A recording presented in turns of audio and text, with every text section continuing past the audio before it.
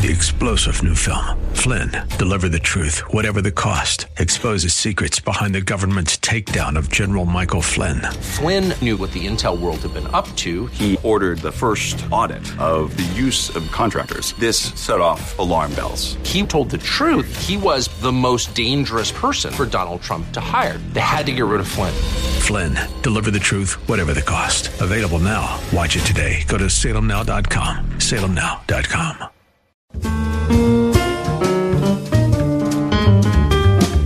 It's no secret. If you've been living in Pittsburgh for a while, you know what a great, great city it is. And it's fascinating as a believer in Jesus to look back at the arc of Christianity here in the city. And our next guest, Gary Scott Smith, is with us. He's got a brand new work. I mean, it's brand new. It's truly hot off the presses, called A History of Christianity in Pittsburgh. Gary, welcome to the show. This is a great work, truly a masterwork. Thanks, John. Yeah, the pleasure is mine. So the book is dedicated to the many faithful Christians who strove to make Pittsburgh as famous for God as for steel. Why don't you tell people who are listening to the show the story about where that quote comes from? Yes, that's a statement by Samuel Shoemaker, who was the pastor of Calvary Episcopal Church in the Shadyside area. And he had come from a church in New York City with the same name, Calvary Episcopal Church, and they lured him to Pittsburgh. And while he was there, he founded the Pittsburgh Experiment, which then became the birther of a lot of other great organizations in Pittsburgh, Christian organizations. But he was known for this statement that was quoted in Time magazine and a variety of other contexts, that he wanted Pittsburgh to become as famous for God as it was for steel. And he imparted that vision to a lot of people in the next generation who carried it on. Fabulous. So, Gary, the book, A History of Christianity in Pittsburgh, it is a large sweep, but primarily you're dealing with from 1950 forward. But let's just go back to the beginning of the city briefly and talk about the city of Pittsburgh, because I think, for me, when I think about Christianity in the city of Pittsburgh, I tend to think largely of Pittsburgh, especially, maybe a while back, as being primarily a largely Catholic-dominated city. But in the early days of the city of Pittsburgh, that was far from the truth, wasn't it? Absolutely. I would say that Catholic domination didn't begin until probably the 1880s, when you began to have a large influx of Eastern European Catholics coming in, and probably not until truly 1900 in terms of numbers. If you want to look at other indicators, though, I would say that it was a very Protestant city, in that Presbyterians and Episcopalians, Methodists were the groups that had large congregations and quite a bit of ownership of businesses and very involved in civic responsibilities, mayors, city councilmen, things like that. So really, Presbyterianism was huge in Pittsburgh from the beginning until today, but certainly dominant up until about 1900, I would say. First Presbyterian church downtown was the flagship institution in the city, and had a tremendous influence. It actually gave birth to the University of Pittsburgh, among other institutions. So because in our current culture we see faith and especially academia as very separate things, it's hard for us to think back to a time when a church like First could have birthed something like the University of Pittsburgh. Well, before the Civil War, virtually every college that was established in the United States, and there were 512 of them, was established by a religious group. After the Civil War, you begin to get the state involved in founding institutions, land-grant colleges, and institutions of that sort. And, of course, a lot of schools that began with, say, denominational affiliation eventually abandoned it or watered down their commitment to the Christian faith. But, yes, it's certainly true that many important institutions, including all the Ivies except University of Pennsylvania, were begun by religious groups. So, Gary, let's go from 1950 forward and Sam Shoemaker, because when Sam Shoemaker came to Pittsburgh, in many ways that was considered a coup, right? It was as if we had a starting quarterback coming in to win the Super Bowl. Such was the case of the hopes of the men who brought Sam Shoemaker to the city. Well, absolutely. He had played a pivotal role in founding Alcoholics Anonymous, and he was very known for his radio ministry, his ministry to college students, for the ministry he had in the Bowery in New York City. similar to a rescue mission kind of ministry. So yes, and he had written many books before he came to Pittsburgh. He wrote some important books while he was here. So yes, it was a very great opportunity for Pittsburgh to bring Sam Shoemaker here, and he did great things in the roughly 10 years that he pastored Calvary Episcopal Church. So as we look back on the lineage over the decades of things changing and evolving here in Pittsburgh, I mean, you do a wonderful job of showing like the historic buildings, the historic churches of Pittsburgh, and then going into talking about, 4 mega churches in Pittsburgh, and then a whole list of African American churches in Pittsburgh. So talk about that evolution. Well, one of the things I wanted to do was give readers a snapshot of what Christianity is like in Pittsburgh today. And so I profiled 9 churches, 3 very historic churches, First Pres, Calvary Episcopal, and St. Paul Cathedral, which is the mother church of the Pittsburgh Diocese, located in Oakland. And then I focused, as you said, on 4 megachurches that have, by definition, a megachurch has over 2,000 attenders on a weekend. And then I looked at 2 African-American congregations, Mount Ariat, which is actually the largest Protestant church in Pittsburgh, and Macedonia Baptist. And I thought by focusing on churches in different parts of the city, different denominational backgrounds, different kinds of influences, and some of these churches actually have multiple sites. Northway Christian Community and the Bible Chapel have 11 different sites between the 2 of them, so they're all over the city. I thought it would give readers a real opportunity to see the variety, the depth, the passion, the kinds of things that Christians are engaged in Pittsburgh. Yes. So, Gary, the church, of course, the centerpiece, the cornerstone of Christian life here in the city of Pittsburgh. But from the church, there have been many parachurch ministries, the Coalition for Christian Outreach, the Pittsburgh Leadership Foundation, a lot of different organizations that have been around for decades and still influence the city of Pittsburgh in many ways. Can you talk about a few of those that are of note that we should know about?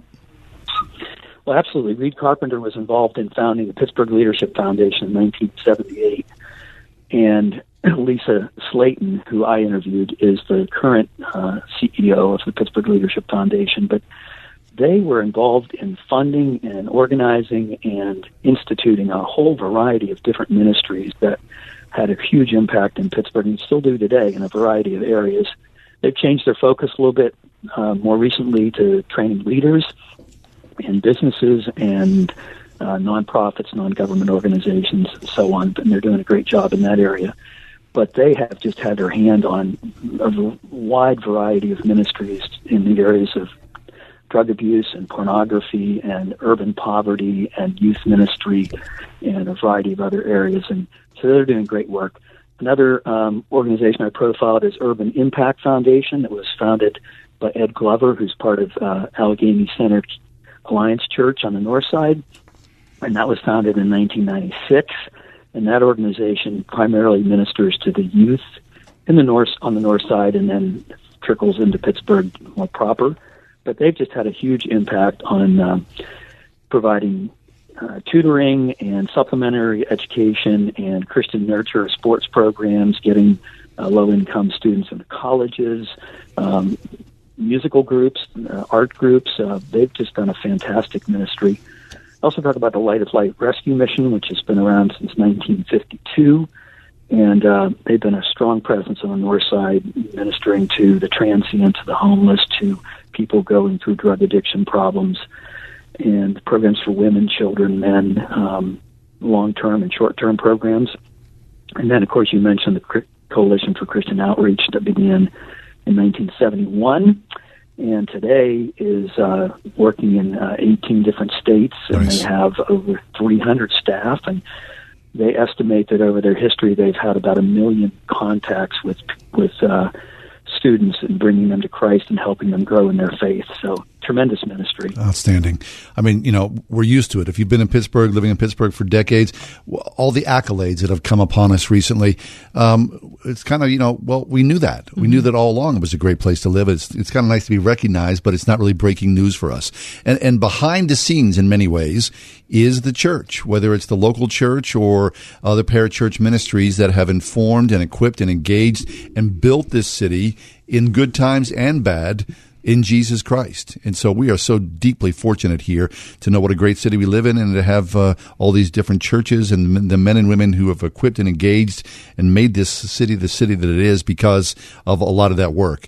Gary Scott Smith is with us. Gary's been for many years at Grove City College. For 39 years he taught at Grove City College, head of the history department. His brand new work, which it is a masterwork, called A History of Christianity in Pittsburgh. It's just recently on sale. Highly recommended. Gary's going to stay with us for a little bit more. When we come back, we want to talk about, of course, the sports teams and all those players who have come through the city of Pittsburgh and their contribution to faith here. Stick around. A History of Christianity in Pittsburgh continues in a minute. We're talking about the history of Christianity in Pittsburgh with Gary Scott Smith. So we need to, of course, talk about the effect of sports on the Christian church here in Pittsburgh and the effect of the Christian church on sports. And so let's start with the Steelers, and then we'll hit the Pirates and the Pens. The Steelers have a rich heritage when it comes to Christianity and modeling that for the Pittsburgh community. Oh, absolutely. In their coaching staff, you can pretty much draw a line from Chuck Noll all the way to Mike Tomlin. Many Christian players, including some of their leading players. Tremendous body of Christians in the Steeler organization. And the Rooney family has had a faithful testimony as well. So a lot of positive influence there in Pittsburgh. And Gary, I wonder about that. I mean, I'm sure it's not unusual, of course, in the NFL, but there is something about the Rooney family, especially in the early days, that they were not afraid to have faith in the locker room. No, they weren't. They've been outspoken about their faith, Dan in particular, and with their relationship with St. Vincent College and with the Catholic order who are there.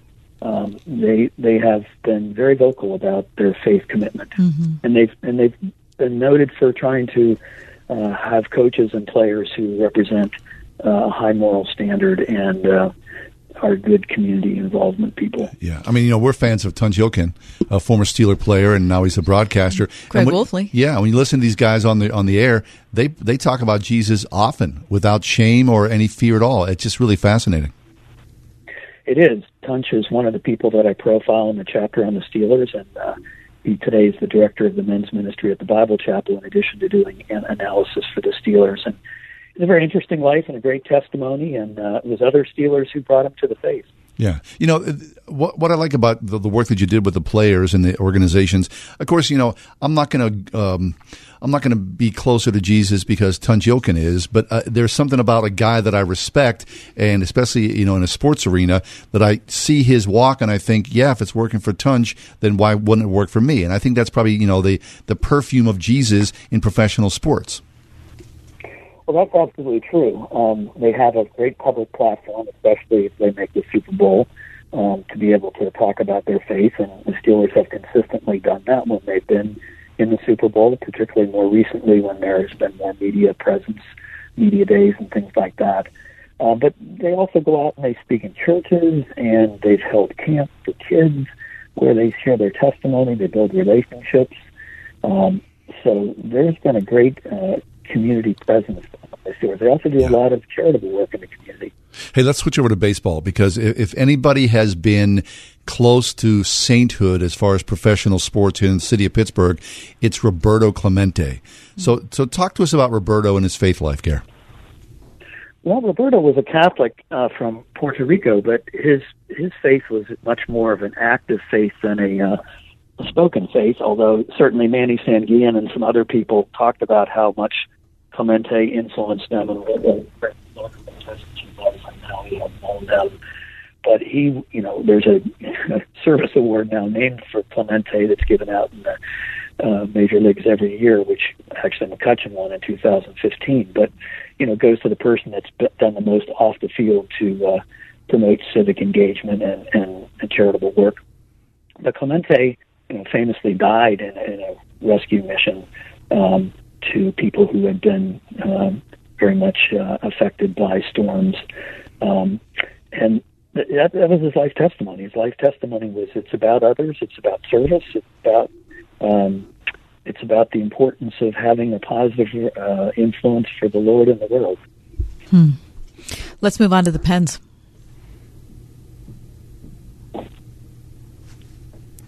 So, Garrett, what about the Pittsburgh Penguins? I mean, hockey players are sort of a breed apart. Are there any guys on the Pens, past or present, you hold up and you go, yeah, that guy walked the faith? Well, absolutely. And I talk about in the beginning of that chapter, as you indicated, that compared to the NFL and Major League Baseball, that you have much less Christian presence in the National Hockey League for a variety of reasons. One, the countries from which the players come. Yeah. Also because the leading organization, Hockey Ministries International, hasn't been accepted by all the owners and allowed to have chaplains on teams. But nevertheless, there has been a strong Christian presence in the Penguins.